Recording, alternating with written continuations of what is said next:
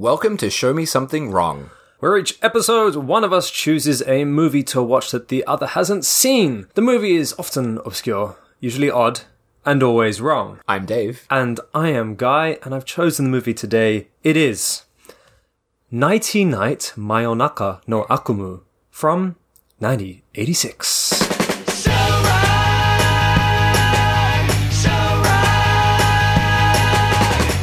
So I jumped in there with both an English and a Japanese title.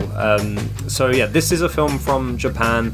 It's only ever been released in Japan, but the official title has both an English and Japanese title attached. So it starts off Nighty Night, and then Mayonaka no Akumu, which roughly translates to, well, Mayonaka is midnight, Akumu is nightmare, and so there's a kind of translated title floating around now, which it is known as, and which is Nighty Night, Midnight, Nightmares, which is a lot of nights. Midnight Nightmares. Yeah. Kind of good though. It's a lot of nights. That's 4 nights in one small title. Is there any colon in this title, or is it just flat out a sentence? There is no colon. I mean, essentially it's like Nighty Night, and then the subtitle, if you will, is Mayonaka no Akumu. But it's part of the title. But it's part of the title, yes.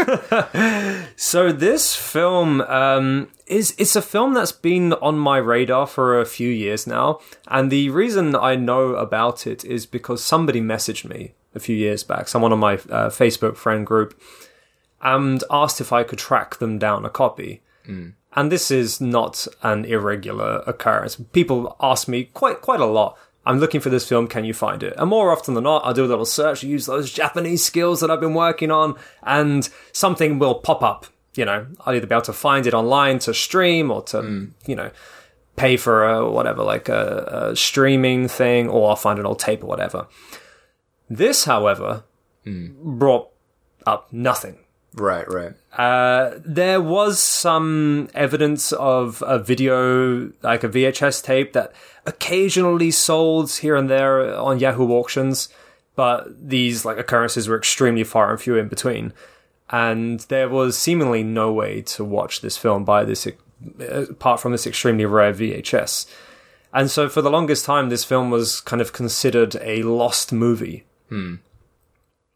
Until last week. Right, yeah. Last week, so this is a very timely episode. Last week, a YouTuber, maybe not primarily a YouTuber, but someone with a YouTube account by the name of L. Siley. I'm not gonna... How do you spell it? L. Yeah. Space. S-A... Space. There's an L, then a space. Yeah. Then S-A-I-L-L-E. How would you say that? I don't want to attempt it. So, this lovely fella, or felleress. Felleress? Jesus Christ.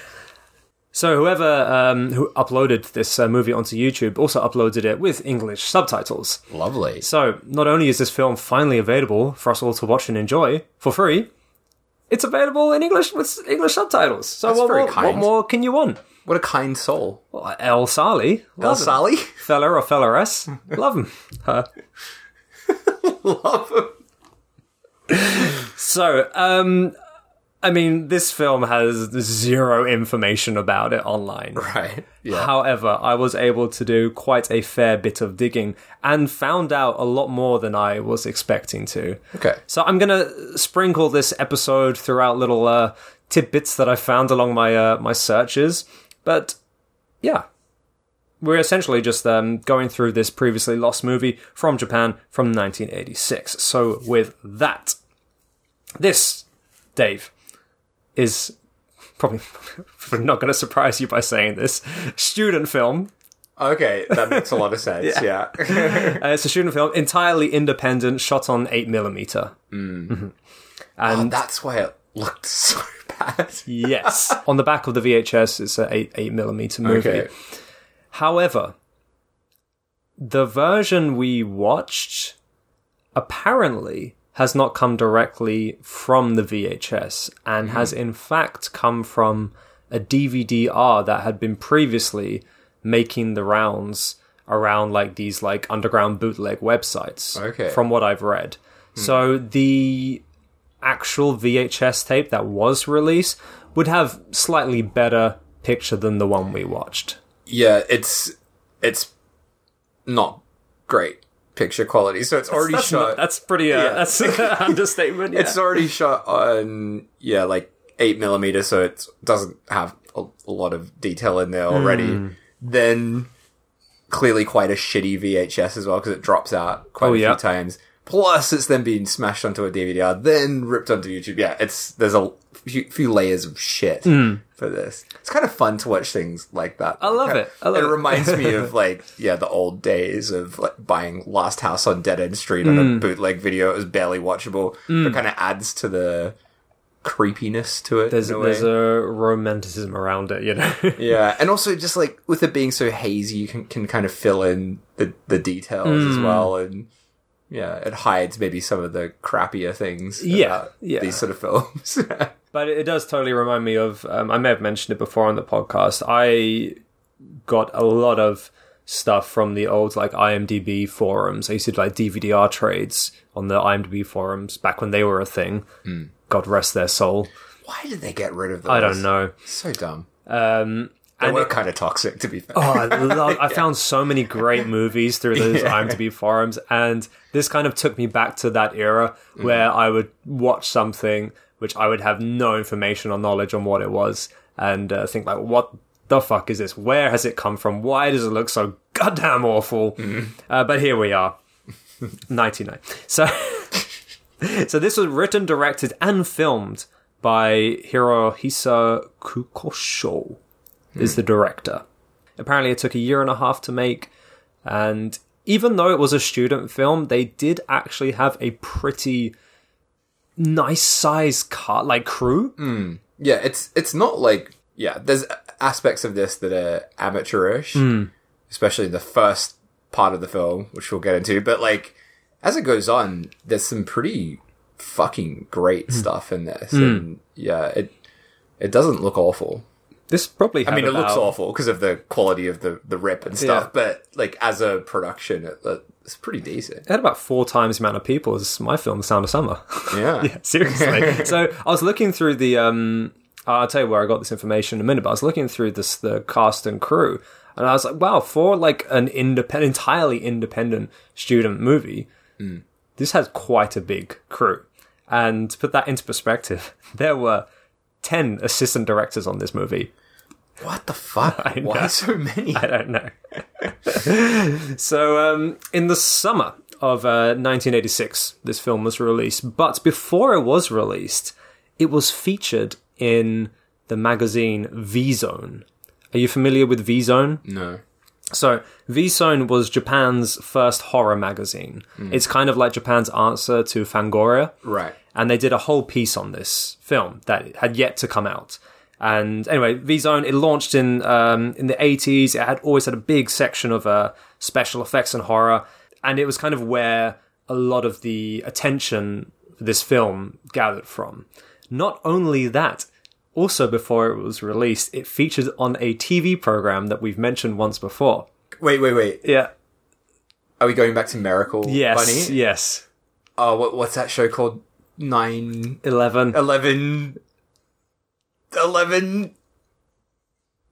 can't remember. 11 p.m. 11 p.m. That's yes, right. Yeah. So in this apartment, I've got a tray that is an 11 p.m. bit of merchandise. Really? Yeah. Wow. I'll show it to you after this. Yeah. I bet a lot of people would like to get their hands on that, because it seems like it's kind of 11 p.m. is embedded in such fanatic subculture. Right. That I can imagine there would be quite a collector base for that. Maybe, I don't know. Interesting. So yeah, this was featured in both V-Zone and on 11 p.m. So there was already a lot of attention gathered toward this movie before its release. And because it was showcased earlier on before its release, it actually managed to get a cinema run, this movie. Really? Yeah. Holy shit. And even though it was only a 3-day screening, it only played for 3 days. But for that screening, they made the classic Chirashi flyer, which is where I got a lot of the information for this episode. Okay. But, fun little fact, this movie played in Ikebukuro, Bungeiza. Oh, where My Film Screened. Yeah, where Kasich played. Yeah. Was that the second place Kasich screened, or was that the first? Do you mean, was that the first one, the big one with the all-night fest? Yeah, sure. That's a cool cinema. It is. So this film did a 3-day run in that cinema in Ikebukuro. Apparently, the theatre was like completely full, and it was met with a really positive reaction. That's cool. Yeah. And I also got wind from someone who I follow on Twitter after posting about it. This person also saw this movie at a different place, said it was in like this weird office building, and the actresses were also there like as guests and kind of introduced the movie. So it seemed to play in various spots around Tokyo in kind of like almost pop-up, short-spanned events, which I just thought was pretty cool, considering it's a student movie. Yeah. Can you imagine having like being a student in the 80s, like making a movie with your friends and having it playing in this awesome theatre? Mm-hmm. Yeah, that's awesome.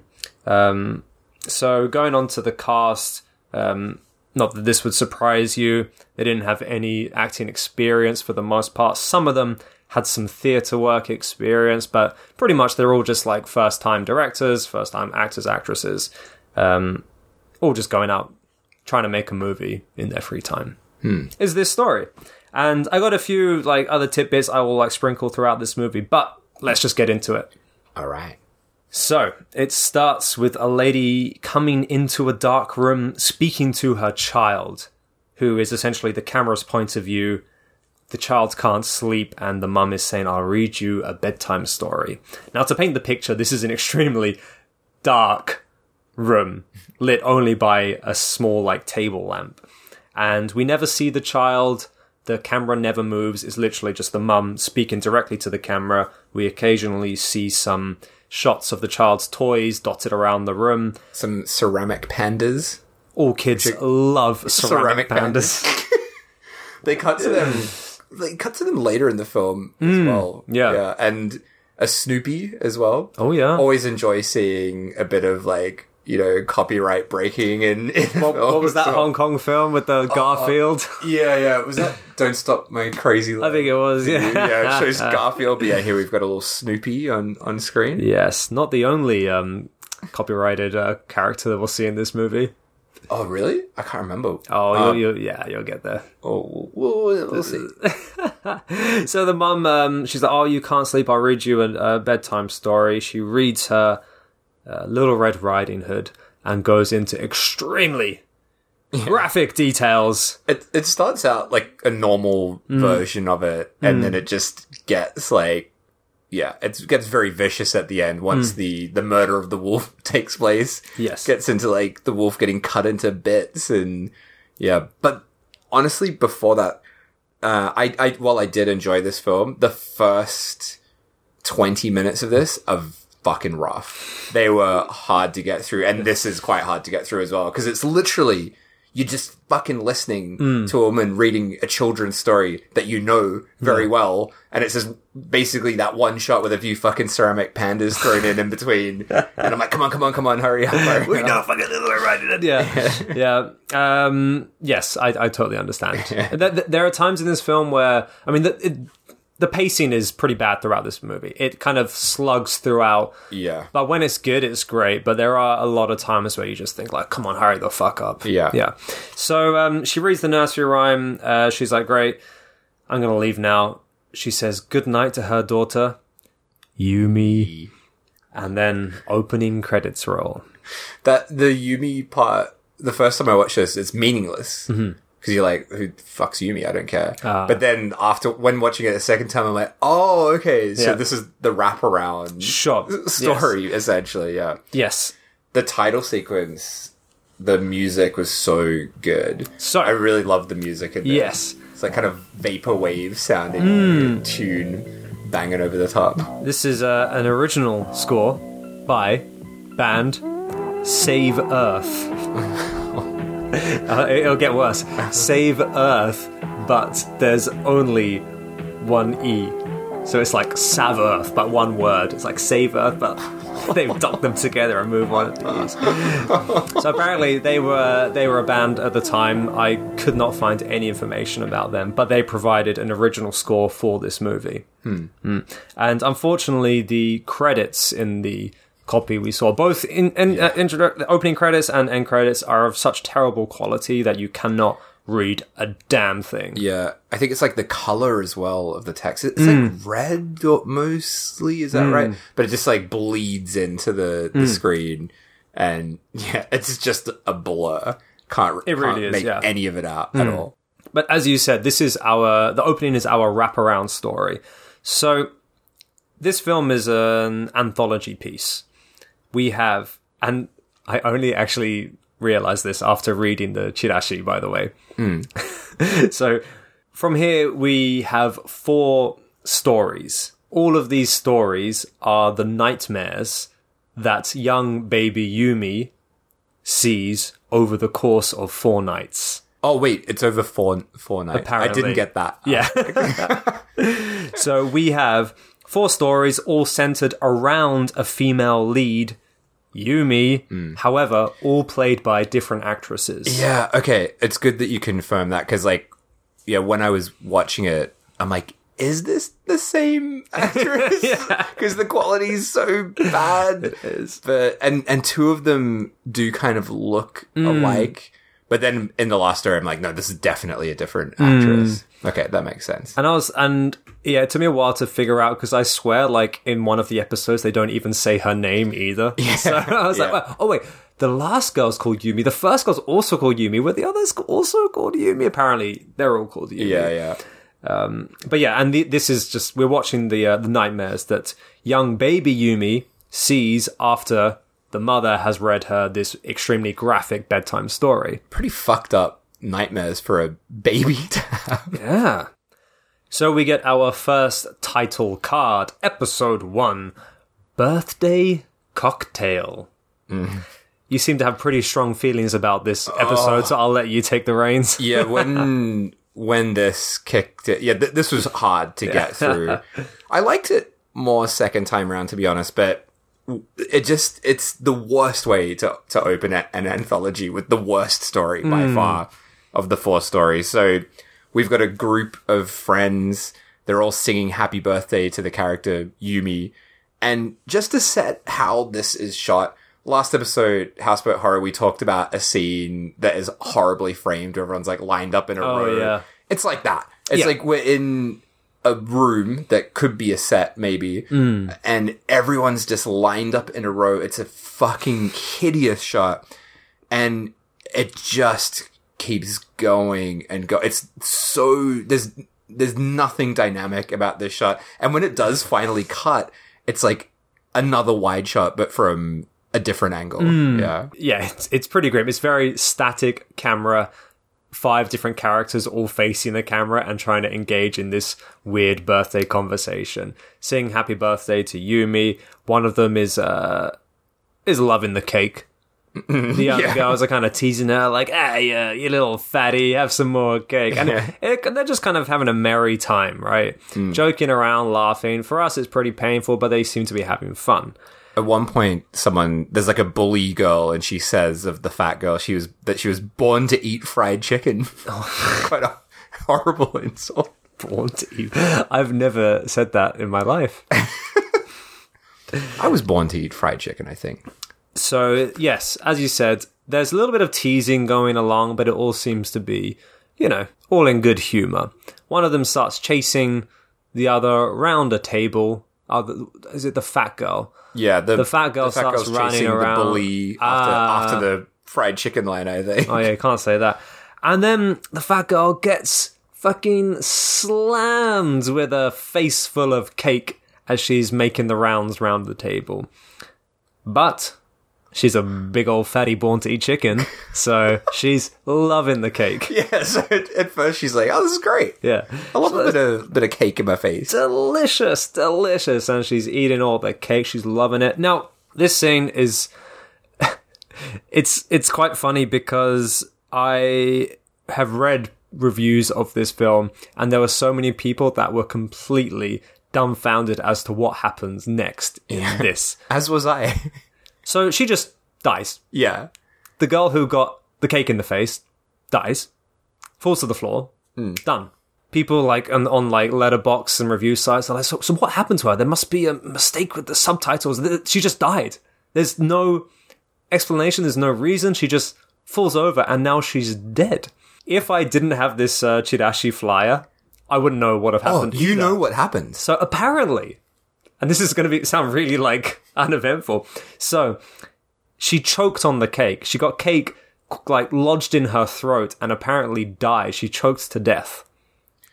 There is nothing in her performance that suggests that. She literally falls over and that's it. There and then. It's terribly portrayed. Yeah. But that's what happens, apparently. Right. So, yeah, a lot of reviewers are confused. You heard it here first, folks. Information you could only get from the Chirashi. Yeah, well, basically. I mean, this Chirashi saved my butt.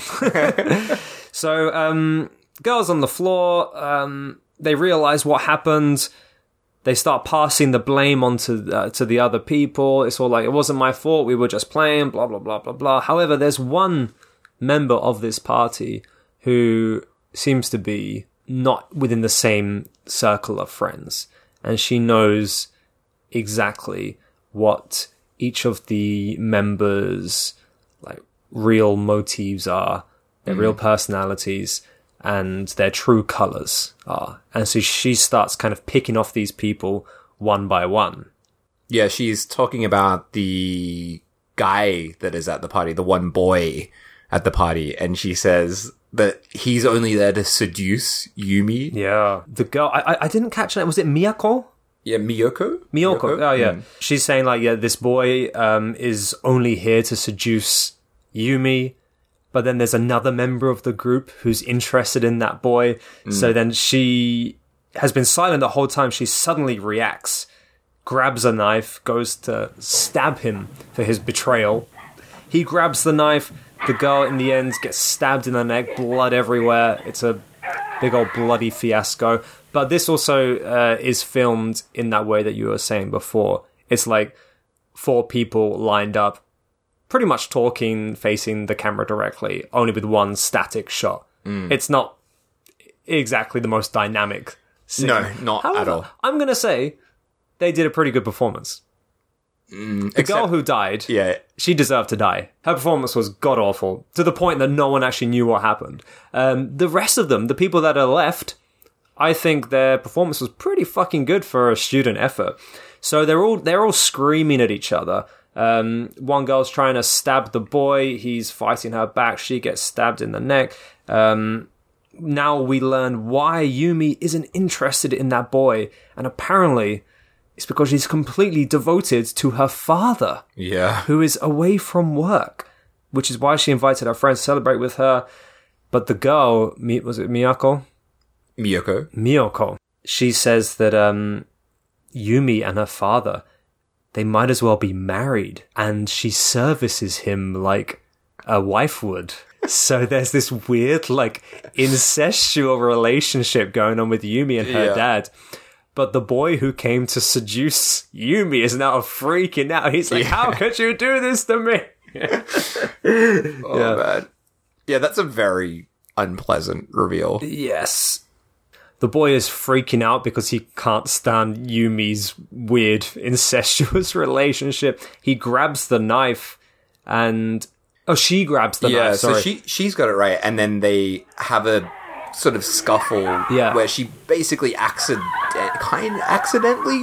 maybe, stabs him. He had it coming. And she's completely covered in blood after that. He has a very dramatic death, doesn't he? Very dramatic death.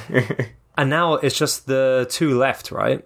So Cake Girl's done, the boy is done, and the girl who loved the boy, she's done. So now we only have Yumi and the outsider left. And the outsider girl, Miyoko, she's just like sipping some wine, loving what's going on around her. Yeah. She's having a great time at the party. Yeah, she pours Yumi a drink, right? And she's like, this will put you to sleep and, we can die together. Yeah. I don't want to live in this dirty world anymore. Is it like the spiked punch? Is it like, Yeah, don't I drain guess the so. punch? Yeah. Yeah. And then Yumi does a runner, and we get a lovely cat and mouse chase scene. The girl is stalking Yumi throughout the apartment with the knife. This is where it gets a bit more dynamic, right? The way it's shot is pretty cool. And yeah, this sort of psycho outsider girl, she's shot from underneath with this very intense lighting. But one thing I don't want to harp on about the print too much, but the first time I watched this, the print was so bad and the way it was cut together was a little confusing. So I actually didn't really know what was going on the first time I watched this. And the second time I had to watch it sort of shot by shot to try and make sense of what was going on. Right. But essentially that outsider is stalking Yumi, who's hidden herself away in the bathroom. Yeah, and we get the awesome synth music kick back in by Save Earth. Love Save Earth. Save Earth, fucking rocking band. Yeah.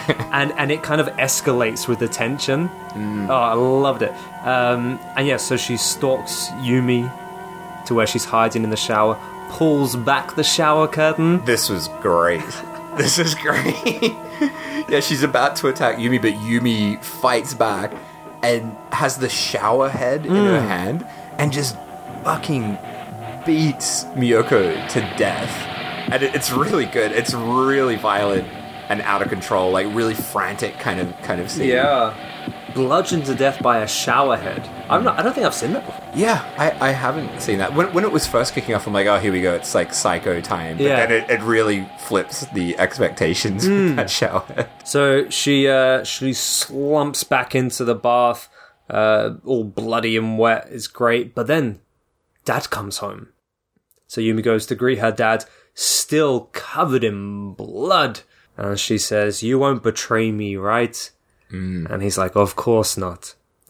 But Actually, I'm thinking of bloody marrying." yeah, and he's brought this lady in with him. He's like, "Yeah, I got this lady thinking of remarrying her." This is my new wife. This is Kay. Also, I love that the actor playing the dad was clearly just one of the students as well, because he looks about like 22 years old.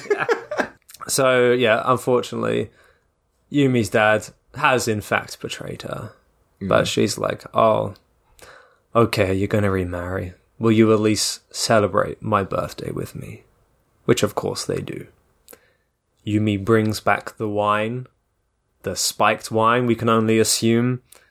They go to have a drink and then fade to a picture. Yeah, it's like a black and white photo of the scene taking place. But yeah, she has like two normal wine glasses, but then the glass that she gives the girlfriend, the dad's girlfriend, is the one that Miyoko had before. So I guess it's implying just the gal, the girlfriend is going to the girlfriend is going to get killed off. Yeah, it's not a very good opening story, but it gets better as it kicks off. But that first part, holy shit, it's not a good first impression. It reeks of like student theatre. You know, it's how like a student play would like play out. And I didn't hate it. No. But it wasn't great. I definitely liked it more the second time, because the first time it's just so confusing as well, because you've got this line of kind of hazy faces in this wide shot. And you're like, wait, who are all these fucking people? Yeah. Why did she just die from getting a cake smashed in her face? Yeah. It's very baffling. And I mean, it wasn't until you explained that from the Chirashi that makes sense to me. No, because it doesn't. It doesn't play out like that. Yeah, I was like, did the cake get poisoned? Is there, like what's going on here? Yeah.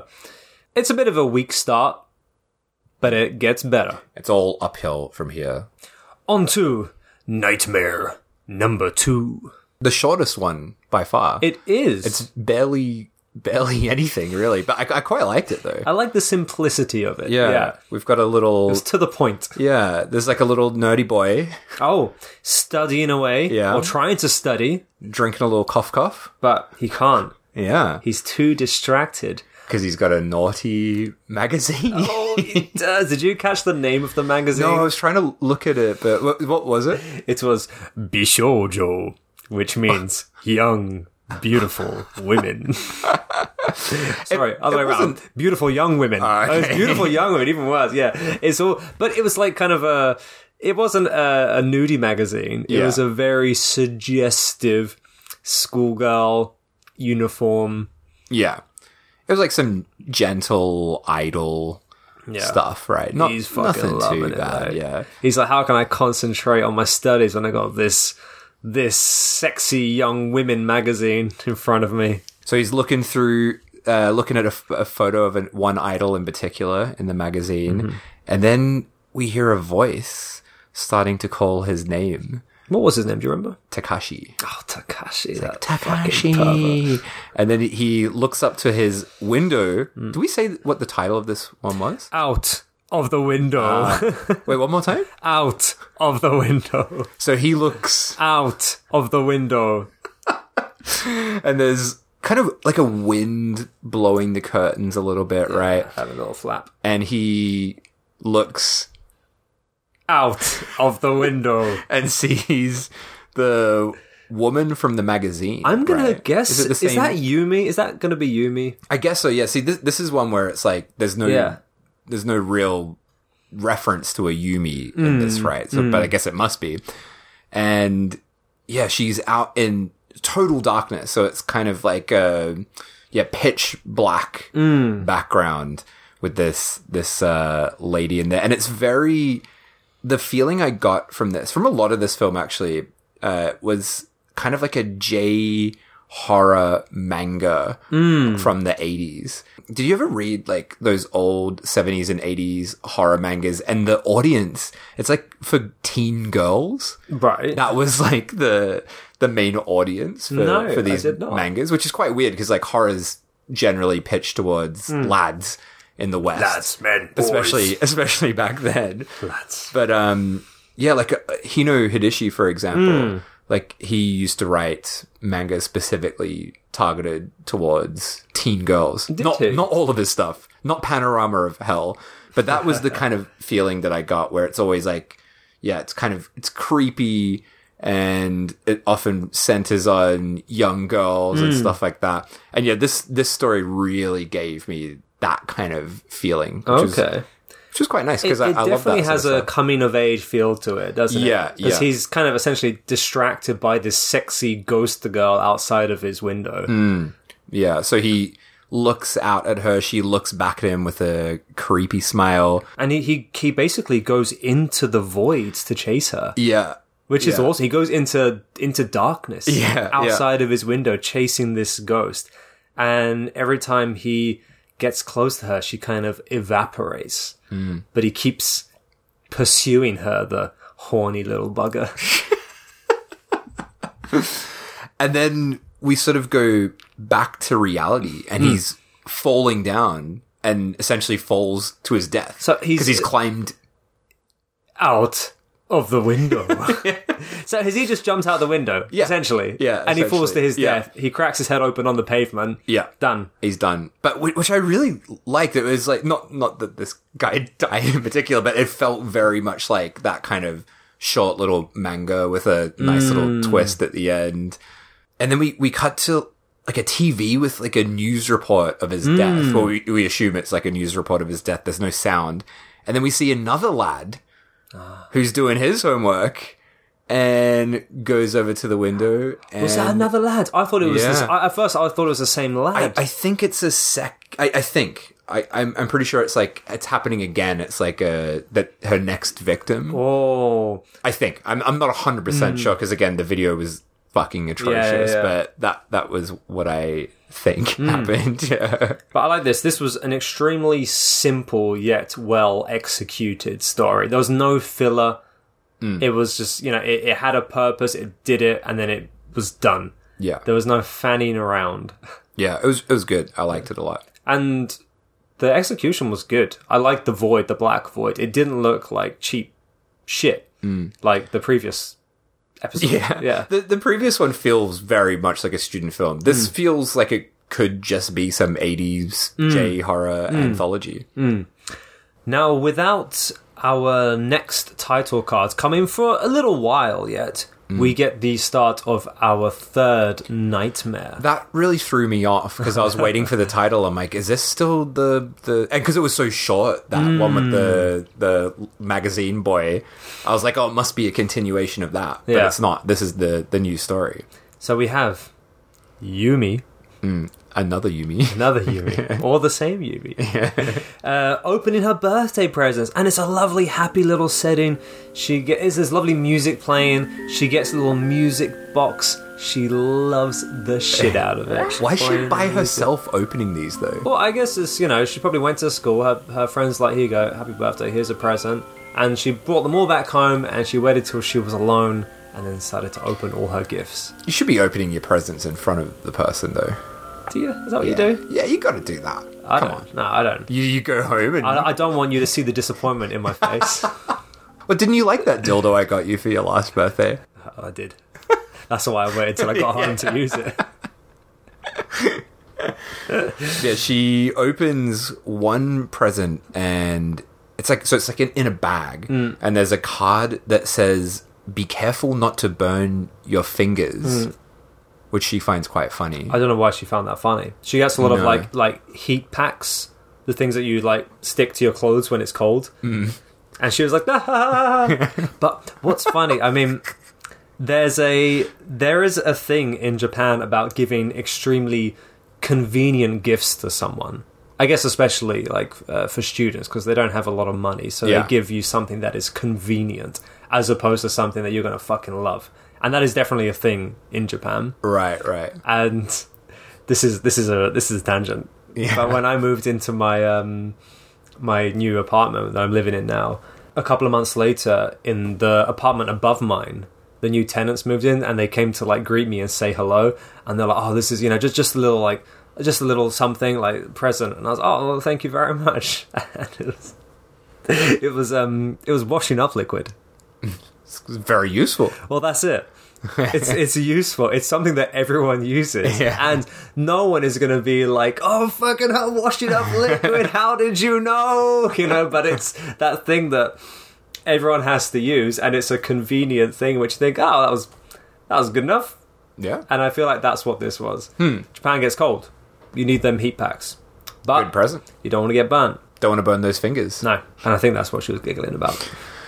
I see. I didn't even know they were heat packs. I was just like, what? So she gets there's like a box with a present in it, and she opens it up, and it's one of those ancient floppy disks. Mate, you're skipping the most important part. Have I? Yeah. What'd I skip? She gets some wheel up, sparky mouth toys. Yeah. Well, see, you say it's important, but we don't know it's important yet. You know what I mean? Okay. I had these kinds of toys growing up. See, I was baffled by this shit. I'm like, what the fuck is this toy that is sparking at the mouth? Yeah. Oh, this is the next copyright thing that you're talking about. Of course. Yeah. And it's my boy. It's your boy. It's your mate. Godzilla. Yeah. So, and did you not have these in Australia?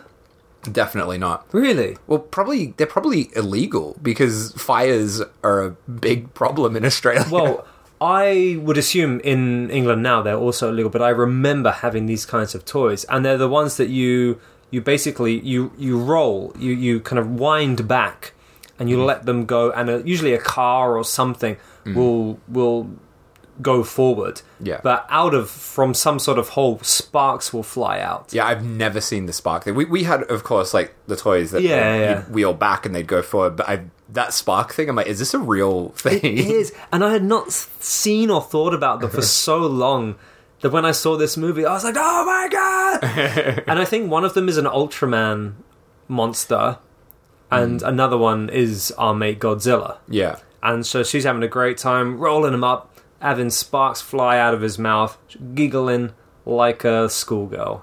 Because she is a schoolgirl. Okay. Yeah. So they are a real thing. Yeah, yes. I was very baffled by that. Never seen that before in my life. But yes, opens up a box. In there's a floppy disk. And when I say floppy disk, it ain't the floppy disk that I grew up with in the 90s. What did you grow up with?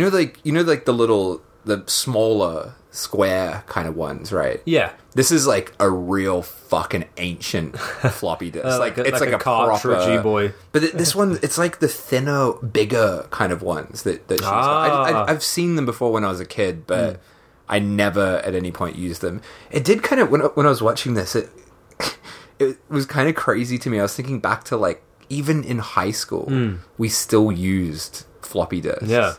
And I remember like doing PowerPoints. Yeah. Did you ever?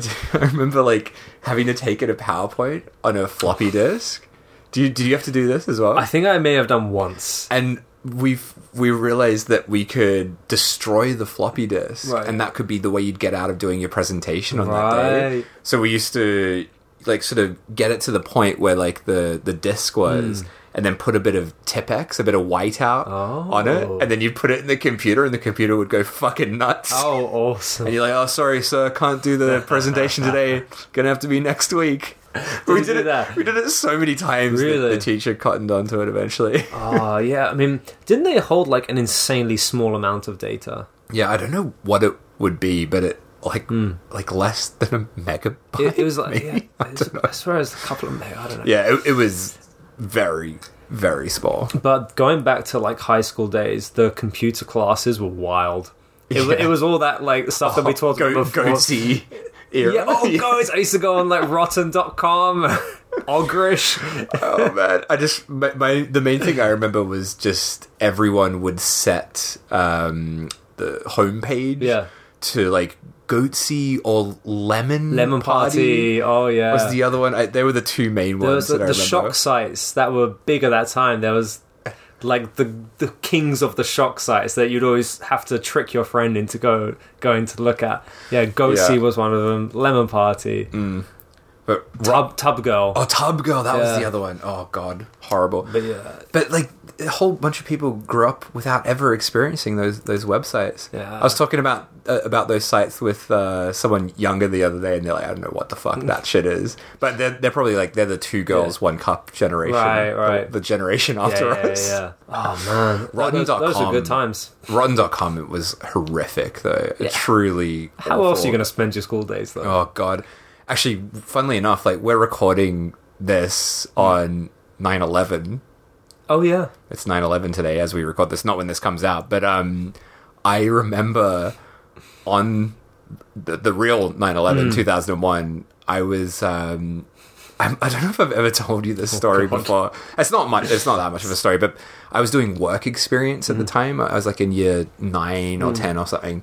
I remember in the morning, I woke up to the news of 9/11 and my mum was like, they've bombed the towers, the Twin Towers. And I'm like, what? And she's like, the World Trade Center. I'm like, huh? I don't know what that is. And I just didn't really react to it. Yeah, because I didn't know what it meant. Didn't really understand it. And then I went to work experience, which was at a Christian CD manufacturing place. And there was like this, it's fucking crazy. You did work experience at a CD, a Christian CD manufacturing place. The way that happened, we did 2 work experience sessions, and the first one I did it at a TV station. Actually, the station that screened Houseboat Horror. Oh, I did it at that TV station. Good stuff. Wasn't aware of Houseboat Horror at that time yet. But the second one, I was like, I'm into music, so I want to do something related to music. And they like found this like Christian CD plant. And so it was just this family run business. And I remember so well on that day, just like packing these like Christian CDs with a TV on, just me alone in this room, packing Christian CDs with the footage of the towers like falling down, and just being like, oh yeah, this is fucked. Like this is a real fuck thing that happened. But then, so this is a Christian like CD place, right? Yeah. But run by a family. But the family, their son, he was like this mid-20s fucking pile of shit, like disgusting pile of garbage kind of guy. Christian garbage. Yeah. I don't know if the son was Christian, but he was like, I went up for the lunch break and he's there just like eating fucking cereal or something. And he's like, oh, did you see on Rotten.com? They've already posted photos of the dead bodies from 9/11. And I remember just being like this 14-year-old just being like, no, I didn't. I'm not interested in seeing that. But it's like whenever I think of Rotten.com, I think of 9/11. And just the fact connected. But that is twisted that site was like, they were just raring to go on 9/11 just to get those disgusting photos up there. That's bizarre. Does that site still exist? No, I think it got taken down. And Ogrish as well, I swear got taken. That was another Which one? Ogrish. I don't know that one. Oh, it's the same kind of deal. Oh, I had a great work experience. Quite similar, but also completely different. So I also worked in a CD shop. Oh, right. Yeah, but it was like a good one. It was, it's gone now, but it's MVC, which was the rival company of HMV back at that time. So again, I was 14. And we used to just take CDs from the shelves and listen to them in the back room whilst we were doing like the stock rotations or whatever. They said the sock rotations. So, Wait, what's which is to change socks whilst listening to music. So they'd be like, "What do you want to listen to?" And I'd be like, "This looks fun." We put like cattle decapitation. When I was like, but I remember that was when Ichi the Killer was released in England, and we got this massive box of Ichi the Killer, like 3-disc, like editions. And I was 14 at the time. And the guy was like, "You want one?" I was like, "Fuck yeah, I want one." So I managed to walk away with this Ichi the Killer. Oh, that's awesome. Yeah. Fuck it. I didn't take home any of those Christian CDs. I don't blame you. Well, that was a tangent.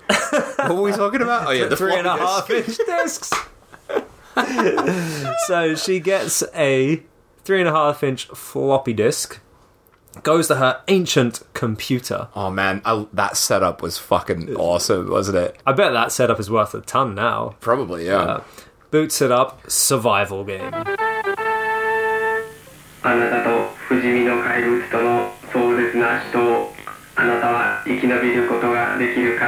Man, I fucking love this shit. This was the point where I'm like, this movie's great. This is really good. On the screen, we see like a kind of ancient mid-80s computer game. It's got like this very intense voiceover talking about how there's going to be a battle between her and a monster, and it's about to start. But she's not particularly interested. No, she just turns it off. Yeah. Goes to bed. I was thinking about it. I was watching it for the second time. I was thinking, because you love technology-based horror. So I was thinking, Dave's going to fucking love this. Yeah, I love this segment so much. And I don't like technology-based horror, like the new stuff. Like, I mean, Unfriended, those kind of stuff. It's kind of fun in a gimmicky way, but there's nothing that particularly excites me about it. But the really, like, the retro, like, high-tech of that time, technology-based horror, I fucking love. Yeah. Although, in this, it's like, it's got the technology aspect, but it's also kind of separate from what actually happens. Do you know what I mean? It's not like the video game itself. It's not like she goes into the video game. No. It's just like, there's this video game which causes things to happen in the real world, I guess. But we get a lot of weird, like, electronic screens. Yeah. It's not, what would you, it's not even 8-bit. It would be fucking 4-bit. I don't know. It's meg... 2-bit. 2 meg. I don't know. Like those weird electronic screens that you see. Oh, it looks great. It's really awesome. Yeah. Which, again, is, like, amazing that this is a student film. Cause despite that screen, it would be easy to make now, right? Like, any fucking mouth breather in his basement could make that now. But this is, like, 86. Yeah. It would have been quite difficult for them. Not for the bloody Japanese. They're ahead of the curve. They were back in the 80s. They were. Fuck yeah, they were. They're falling behind a bit. Pick up the slack. Fucking up. Right, so hey, Mario's still doing all right. Is he? How's he doing? He's all right. Oh. He just had that movie. Didn't see it. Come on. You're too ashamed to talk about on the pod how much you love Mario and Luigi. I didn't see it. What can I say? You told me you saw it 10 times. No, I didn't. You're wearing your Bowser shirt right now. Shut up, Dave. Not on the potty. So she goes to bed. While she's sleeping, the computer boots the game up again, and it says you have 3 minutes to stop the game if you do not want to proceed. After that, you cannot stop the game.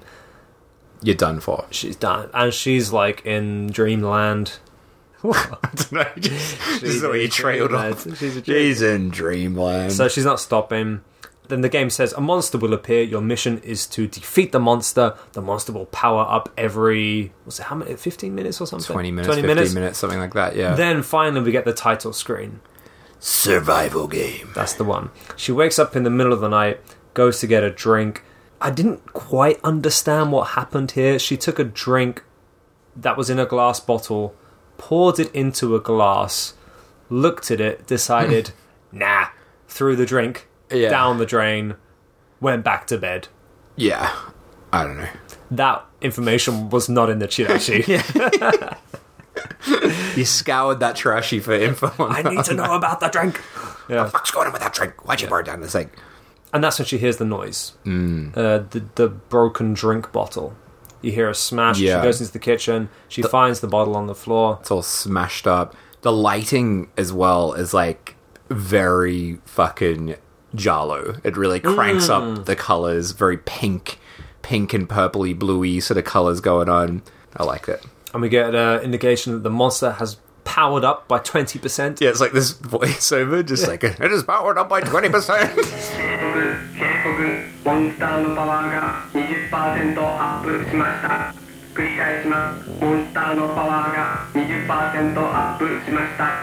We haven't seen the monster yet. No, we've not, but we know of its existence. She is not aware yet, old Yumi.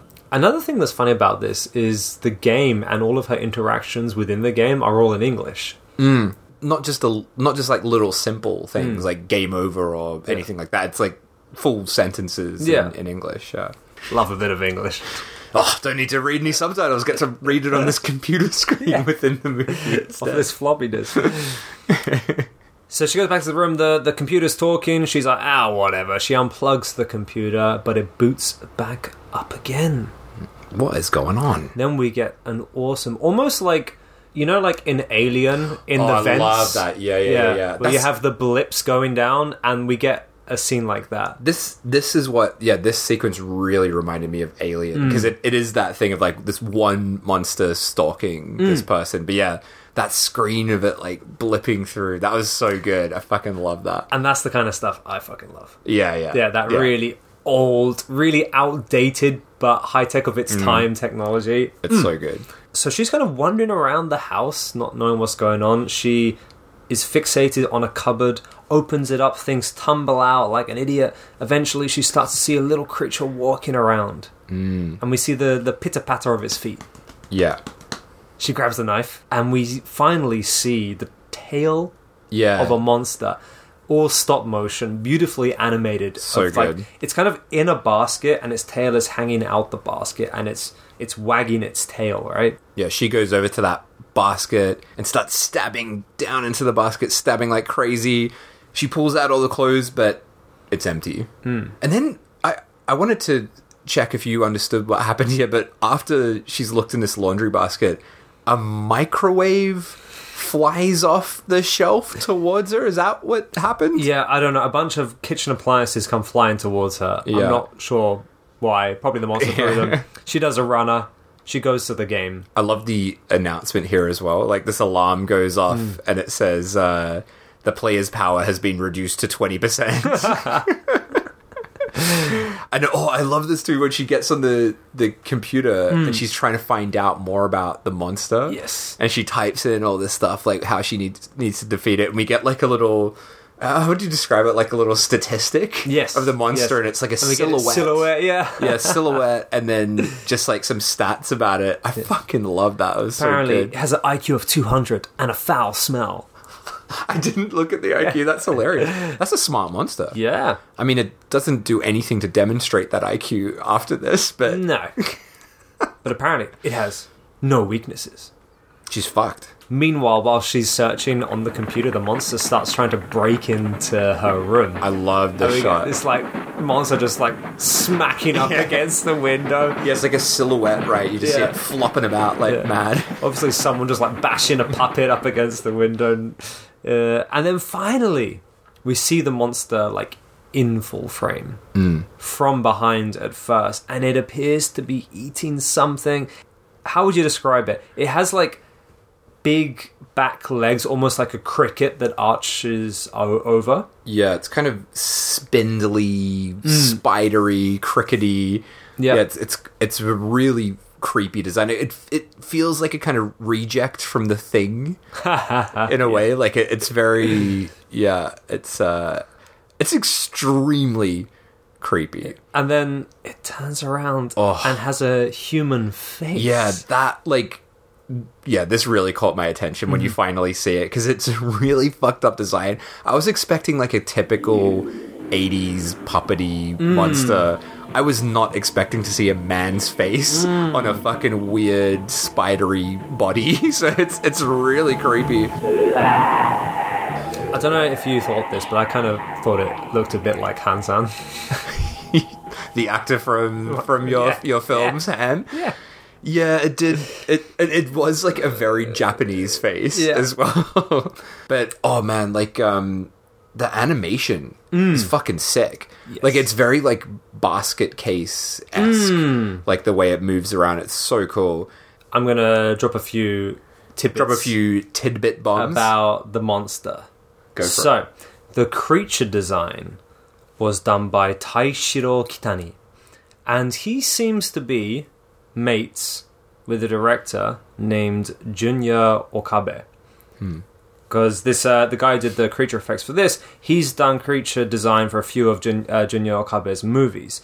And although neither of them have done much, they have very few credits to their names, there is one credit that they both have, that they both share, which might surprise you, Dave. Okay.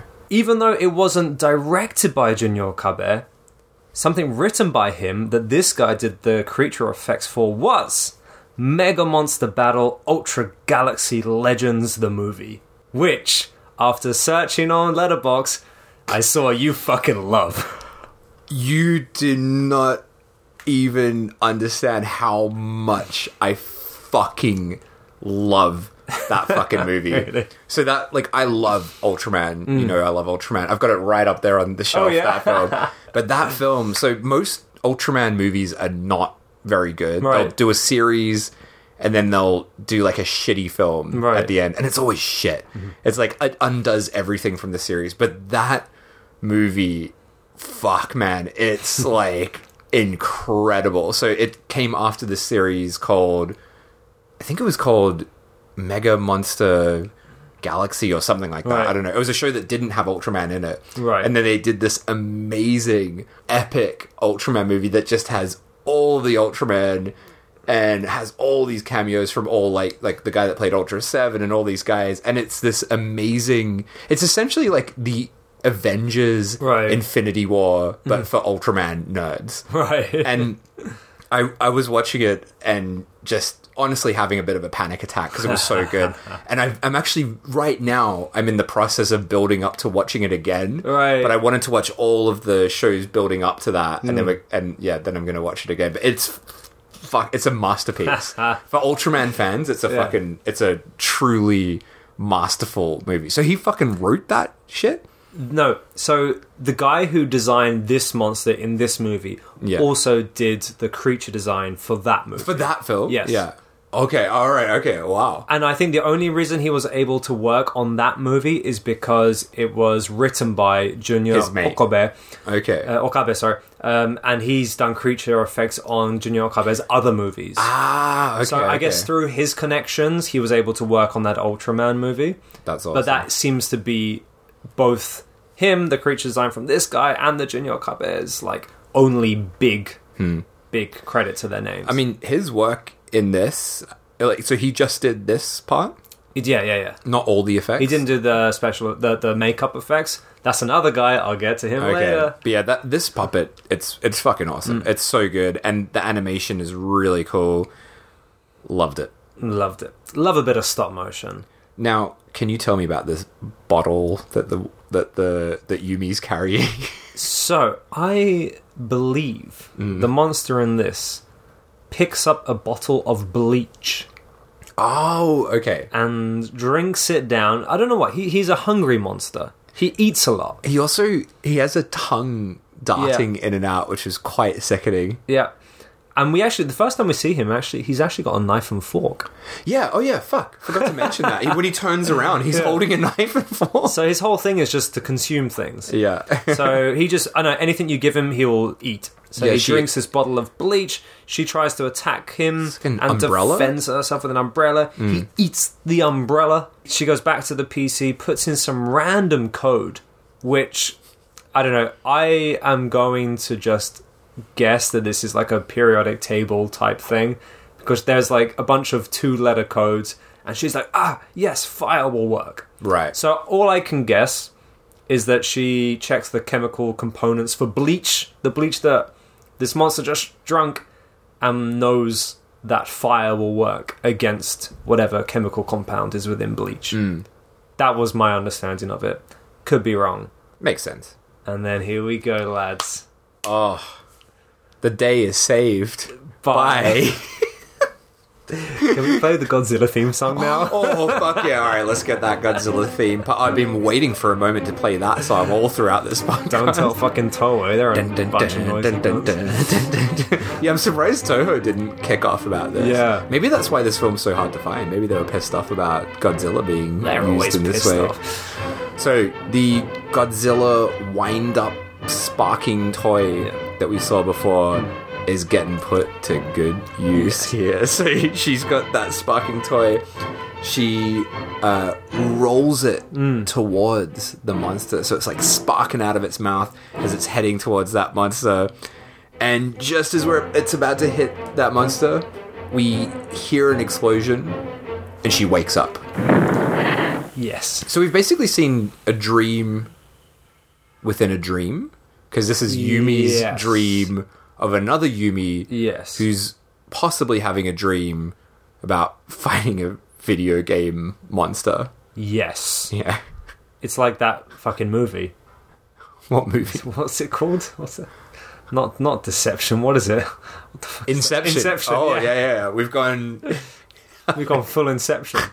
Deception. I couldn't think of it. Deception, the movie. So she wakes up from her nightmare. Now she's awake. She goes back to the kitchen to check on things. All is fine. She goes back to the bed, finds the present that her friend gave her in the box that the initial floppy disk was once in. There's an intense build-up as she goes to open it. And what pops out? It's just a little Jack-in-the-Box bunny. Happy little bunny. All is well. Or is it? It's not. It's really fucking not, Dave. It never is. The PC boots up once again. Congratulations on defeating the first monster. You will now face an even more powerful monster. We get an intense zoom in on Yumi. She screams. End of nightmare. Fucking love it. That was... I think this is my favorite story in the film. Out of the 4 stories. Although the next one has my favorite moments, I think as a whole, I really thoroughly enjoyed this one. The monster from this episode was the one that was featured on the VHS box set. So I think this is the kind of the main one, if you will, out of Makes the 4. sense, yeah. But another funny little tidbit is when this movie played in Ikebukuro, they had the monster on display in the cinema lobby. Sick. So you can go and see the monster. Nice. Yeah, I fucking love it. I wonder if that monster still exists somewhere. Oh, he's probably rotten up real bad by now. Yeah. Yeah. Yeah, like, it would be like, I guess, latex, probably, so it's probably all cracked and... Doubt it was stored demented. properly either. Although, like, sometimes you never know, because there's, like, a movie prop auction site that I sometimes look at, not to buy stuff, but just like, oh shit, like, this thing's up there or whatever. And they had, do you know the movie Baby's Day Out? No. It's like a John Hughes script, like the guy that wrote Home Alone. And it's exactly what the title sounds like. It's like a baby having a day out. Having essentially, a good old time. A baby gets, like a rich person's baby gets kidnapped, and then it's just like walking about the city and stuff. As a kid, I thought it was like the funniest fucking movie ever. Right. And then I watched it recently as an adult, and it was kind of traumatic. Right. There's a lot of ball violence in it. The bad guys are constantly getting their balls smashed and set on fire. It's kind of weird. Set on fire? Yeah, it's a bit where... I can't remember the actor's name, but he plays Fat Tony in The Simpsons. That guy. Oh, yeah. He gets his balls set on fire. Jesus. And it's, as a kid, I remember being like, oh, this is really funny. And as an adult, I'm like, this is not good. This is very upsetting. Not fancying this bull torture. But on this, like, ball torture, it essentially is. Like, that's what that film is. 90% ball torture. But they had, oh, fuck, I gotta show you after this episode, remind me to show you. So the baby, obviously they couldn't have a real baby doing all this fucking crazy shit, setting men's balls on fire. So they had like a robo baby for some scenes, but they also had Vern Troyer. Oh no! Dressed up as a fucking baby. Seriously? Was he like the baby's stunt double or something? Oh my god! So all these shots where you see this baby crawling around, it's Vern Troyer from Austin Powers dressed as a baby. But on this auction website, they had, I think it was like his costume. So it was like this fucking disturbing baby mask, like latex mask. It's really fucked. But it was like fully intact. And this is a film from like the early 90s. So interesting. I mean, you say that, but I have also seen recent pictures of the puppet that was Hoggle in Labyrinth. I think I might have seen that. And he looks fucking atrocious. He looks like he's had his fucking face set on fire and put out with a golf shoe. He looks awful. Seriously. And that's the Labyrinth. Fucking David Bowie. Jim Henson. You would think if a movie of that they're going to preserve scale, that. they would have preserved it, but no. Hoggle looks bad. Yeah, I think that is a material that just breaks down very easily. Yeah. So who knows what's happened to the monster from Nighty Night? If it showed up on Yahoo auctions, would you place a bid? Yeah. Yeah, why not? It's one of those things where it's like, it'd be cool to have, but what are you going to do with it? Yeah, exactly. You know what I mean? Yeah. Like, I've still got some, like, Catsick Blues props sitting here. I'm like, what do I do with these? Yeah. Gotta sell them. You don't want to throw them away, but it's... If anyone wants to buy the cat cock from Catsick Blues, shoot us an email.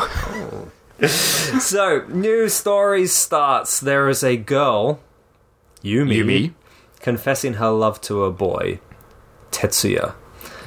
But he's not interested in her. He's like, nah, sorry, love. He drives off. That was in the subtitle. Sorry, love. Yeah. Drives right off. She's made a right fool of herself. So she goes on a little walk. She goes on her way, but she's trying to be optimistic. She's like, there are more fish in the sea. I'll be fine. But while she's out, she sees Tetsuya with another girl and somehow convinces herself that she still has a chance with him. Yeah, I was confused by that. She like moved on and she sees him with someone else and is like, oh yeah? Still got a chance. Still got a chance. I don't know what reasoning there is behind that, but yeah. She convinced herself she's still got a chance, and then we get our fourth title screen. Cinderella. So we got Yumi doing her makeup. Excellent tune playing over this. Oh, really? Let's play it over the top of the scene. Yeah. We'll fade it in now. Here we go. Save Earth, ladies and gentlemen. Save Earth. I'd love to go to a live Save Earth show. I couldn't find any information about them whatsoever. Like, nothing. That really happens a lot with Japanese films. Like, I've totally forgotten their name, but remember when we did Nay Means Yes? The horse fucking film. Oh, yeah, was that Wave? Yeah, Wave, that's right, yeah. And I could find nothing about them as well. Yeah. All these sort of, like, 80s and early 90s sort of synthy, weird bands that had just lost the time. Yeah. I guess back then it was harder to record your own music, like, unlike now. Yeah. So nothing really got recorded. But yeah, the music in this is definitely one of the high points for me. It's really good. So Yumi is like doing her makeup, dolling herself up. We get somewhat of a long and convoluted story about where the other girls pick on her because she's not good enough for Tetsuya. And convoluted is the best way to put this. It's just like a long it's just and drawn a bunch out of junk just to stretch it out. And they say, like, even if he did break up with his current girlfriend, he would not stoop down to her level. Just when Tetsuya approaches, he wants to talk. The other girls cannot believe what they're seeing. They're fucking shocked. The hunk of the village has approached Yumi. out of context. Go back to Night Evil Soul to hear about the hunk of the village. One of our least popular episodes. Oh, is it, dude? It's my fucking one of my favorites that we ever Listen recorded. to Night Evil Soul. I put a lot of work into that. Yeah, and it's funny. It's probably the funniest episode. Hunk of the village. Hunk of the village. It's funnier than just Hunk of the village. Do listen to it. Got stuff about bowls in there. Cats on sticks. So now Tetsuya now likes Yumi. He's broken up with the other girl. He wants a slice of the Yumi pie. They go for a little date. All is well. He drops her off at home. Now she's on top of the world. She's on cloud 9. That is the cloud to be on. Yeah, she's talking into her mirror after the date, doing a kind of classic mirror on the wall sort of thing. Then she's looking at a photo of hunk of the village, Tetsuya, loving it. But then I was so confused by this. I loved it, but I was confused. But the clock hits 9 o'clock. Yeah. Suddenly she starts scratching her face, and there's a horrible, like, kind of welt on her face to begin with. And my first point here was just like, did I miss something that set up this kind of Cinderella story? I don't know why it's 9 p.m. but instead of midnight, but like, is there something that I missed that... No. Okay, so this just happens. It just happens. It gets 9 o'clock and she starts to change. She deforms into an absolute mess. And fuck, the effects are...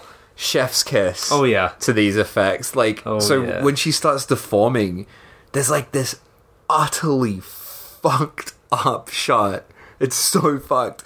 And this is real thing territory here as well. Oh, yeah. Where, like, her face is kind of split into two. Yes. And there's, like, two mouths on her face. I love the way you see, like, her bottom line of teeth, like, separate from her mouth. It kind of shifts over. It's so disturbing. And it's genuinely, like, her expression in this effect. Like, I don't know if this is, like, a full... just a prosthetic piece, or if it's the actress with stuff added on, but it looks so painful. Like, it's so horrifying to look at. Yeah, truly fabulous effects. Is this when we get, like, a shot from behind where the back of her head literally splits like splitting open? Oh my god.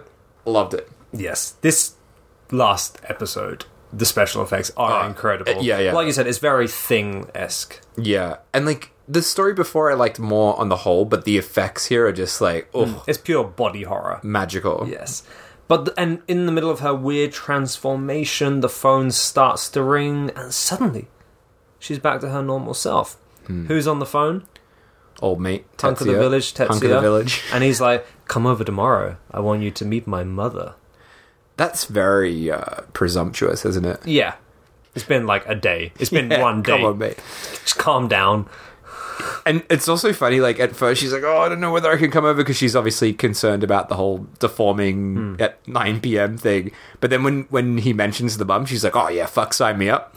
I'll come and meet that mum. There's a thing in Japan where it's like, you don't meet the parents until you're ready to get married. Oh, God, he's already going to that level on the second date? So I know people who have been in a relationship for years and have never met each other's parents. Really? And apparently, you don't introduce the parents until it's, like, really serious. To the point where, like, you're getting married soon. Right. So I think that was, why she was so fucking biting at the bit. Because she... Did you say biting at the bit? Is that not a thing? She was biting at the bit. Is that not a thing? That's what you say, isn't it? That's a phrase. That's a new phrase of the podcast. Is it? Biting at the bit. Yeah, because she's in love with Tetsuya. It's only fucking like 15 or something. I don't know, but still. But she's like, yeah, I got to meet Tetsuya's mum. We cut to the next day immediately, and she goes into Tetsuya's place. She's already very conscious of the time. It's already gone 8 o'clock. What if it gets to 9 again? Who knows? Also, the mum doesn't even show up. Yeah. So it's like, what's the point of even adding this aspect to it? Do you know what I mean? That's Like, the point, it's yeah. totally pointless. Yeah. At no point does she show up. The Tetsuya is just like, yeah, she's running late, but then she doesn't even come anyway. In the end, Yumi makes fucking dinner. Yeah. She's supposed to be a guest, just making dinner. Maybe that's why he invited her around. He just wanted a dinner. Oh, Tetsuya, he's a bad egg. He's a bad boy. But we get a real... I mean, this scene, it's a bit draggy. We get her, like, cooking, we get a lovey-dovey dinner scene, them chatting, and I do like the way they did this, because they're sitting at the table and they're chatting away. We don't actually hear what they're saying. Instead, we just have music playing above, and we can just see their fun expressions and faces without actually getting a bunch of unnecessary bullshit conversation. Yeah. And I did like that. Yeah, and she's got her eye on the clock, kind of very stressed about it getting to 9 p.m. But then it gets to 9 p.m. She's fine. It's all good. There's a big build-up towards it as well. No worries. It's all good. But suddenly, her face starts to itch. And she sees her face in the reflection of the glass. What time is it? She asks. I love, like, Tetsuya is like, oh yeah, like, I think it's like 9:30, like but that clock's fucked. It might be like 9. Yeah. It's actually Like, 9. sort that clock out. I know. So she runs to the bathroom. Her face is all distorted. It all starts kind of like drooping and dripping. It's so good. It just goes fucking nuts. It's so insane. Like, I know, like, these are like planned effects, but there's a madness to this where it's like, fuck, I don't know what's coming next. It just feels so nuts. Like, a tongue is coming out of the side of her cheek. Yes. And from a hole in her cheek.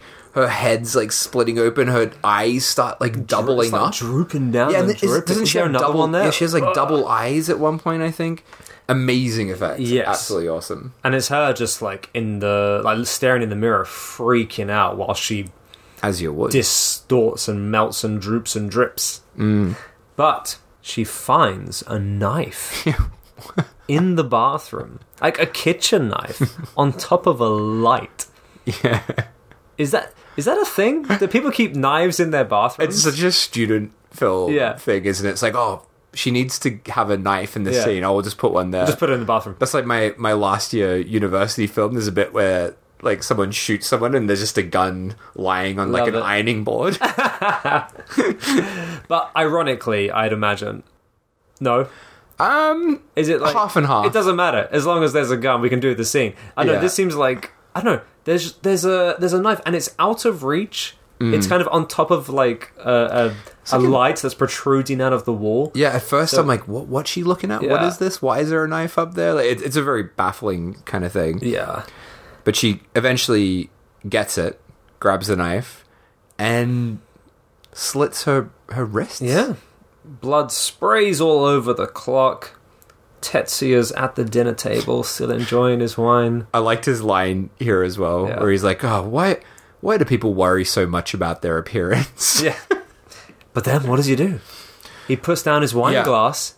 This was confusing. And he's got a fucking weird deformed hand. He's got a gammy hand. He's like that guy from Scary Movie 3. Yeah, it is. It's that hand, right? Yeah. Apparently, this episode, this is only going from what people said online, is about body dysmorphia. Right. Makes sense. Which, you can totally read into.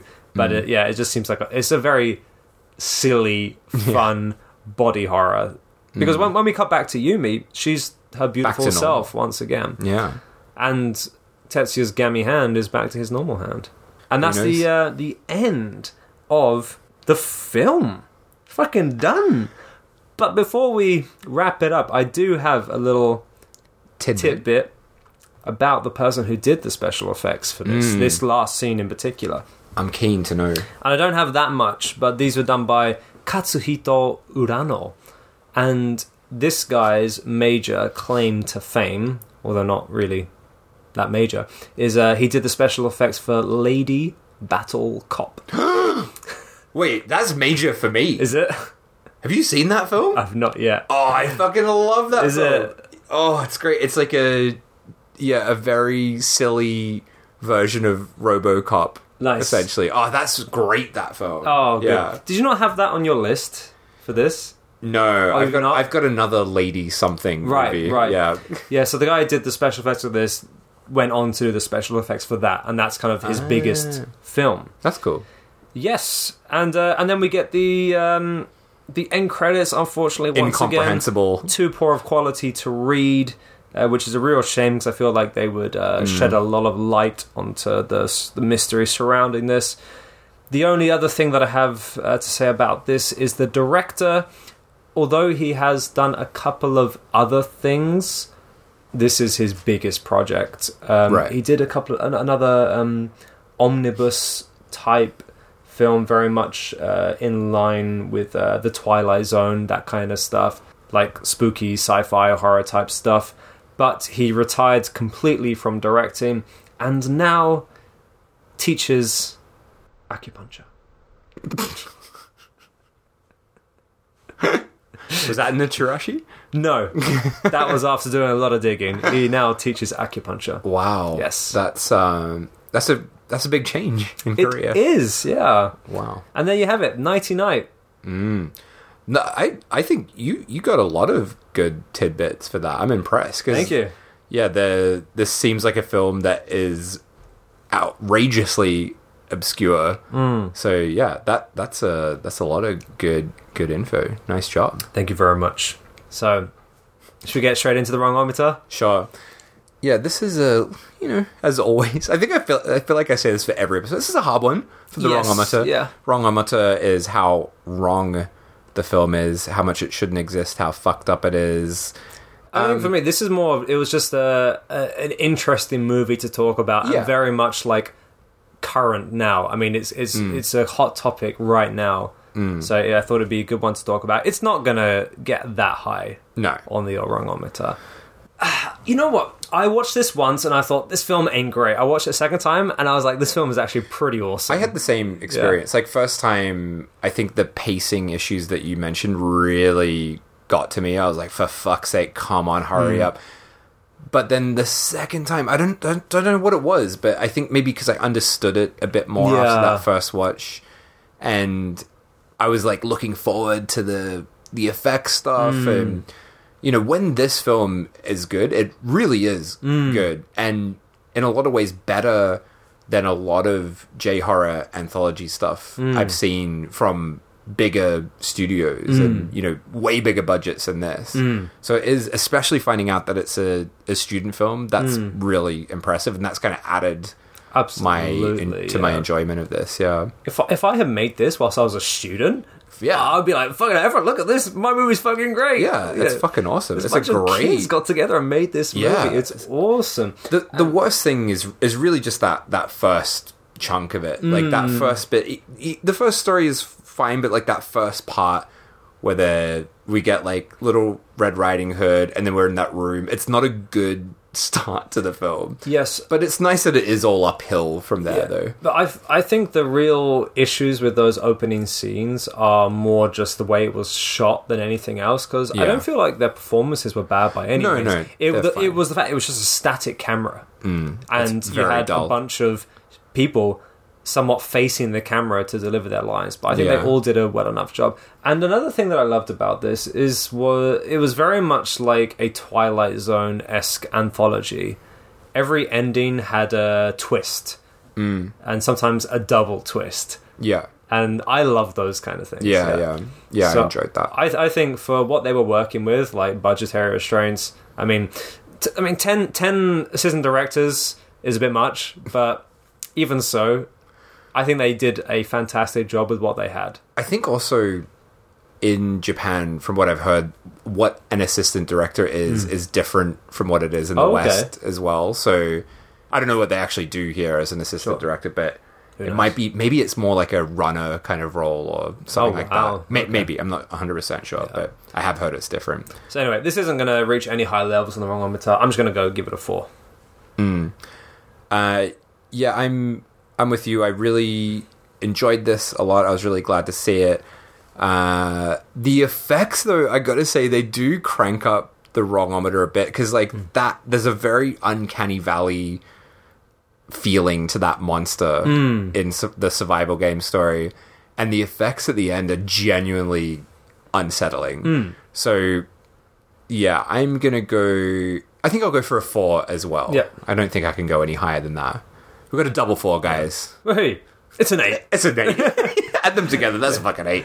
I looking at the reviews of this on Letterboxd and IMDb, and a lot of people seem extremely disappointed about this film. I did notice when I logged it, there was a few reviews where I'm like, fucking hell, it's like, what? Like 1 star? Yeah. Come on, mate. And everyone's like, this film, you know, I've been wanting to see it for years. I finally seen it, and They feel it's fucking cheated. trash. And I mean, this is going back to what we were saying before. I don't know if it's because we know that it's a student film that it has that level of charm and like forgiveness towards it, but I genuinely enjoyed it a lot more after I knew the circumstances that it was made on. Totally. Yeah, that adds to my enjoyment too. I certainly wouldn't give it a 1 star or anything. I think it was a fucking great effort. Definitely. Yeah, and highly enjoyable. It just had pacing issues and some problems due to budgetary restraints, but all in all, a highly enjoyable film. And easy to find on YouTube as well. YouTube. Give it a go. English subs. So, what we got next time? We are gonna stay in Japan. I feel like we do that a lot. We often do... I mean, we're in Japan. So yeah. But we often do like 2 in a row, right? Yeah. We're doing something almost as obscure as the one that we watched today that is quite hard to find. And the reason I know about this film, I'm going to go into detail next week. So it is a little bit of a special episode. Ooh. But next week, we're going to do the film Cho Akunin. So that's the Japanese title. Right. Cho Akunin. The English title, it's got 2 titles, so it's known as Villain. There's already a Japanese film called Villain, so that's a bit confusing. It's got another title called Hypervillain. Oh. I'm going to use that to refer to it as. It's from Hypervillain sounds 2011. Okay. And it's directed by someone very well known, Koji Shiraishi, who I'm sure you've seen a few of his films before. So, quite a well-known director, not a well-known film. Right. And, yeah, today we did a pretty low-ranking wrongometer film. I think next time it's going to be a pretty high-ranking film. I can't wait. I feel like I need to give a warning for the next one. Oh, really? Oh, okay. What kind of warning? It's fucked. It's just it's pretty. Oh, okay. It's pretty. We're gonna get a bit dark. Oh, good stuff. It's probably one of the most fucked up things we've done in quite a while. Hey! So Can't wait. That's gonna be a lot of fun. Good stuff. All right. Join us next time for fucked up stuff. And as always, find us on X. Fuck that. Twitter. Find us on Twitter. SMSW Podcast on Twitter. Not X. And you can also email us at showmesomethingwrong@gmail.com. Please send us some stuff. Send us recommendations if you want. Always like to see that. And as always, head over to Apple Podcasts or Spotify to give us a review. And most importantly, tell your mates about this. Tell your mates, tell your mums, tell your sons. Your sons? Tiffany Mother's listening? Doesn't your mum listen to this? She's the one who leaves all the bloody star ratings. Yeah. What, the 1 stars? I love you already getting up to like, he's going. Oh, he's finished. We'll see you next time.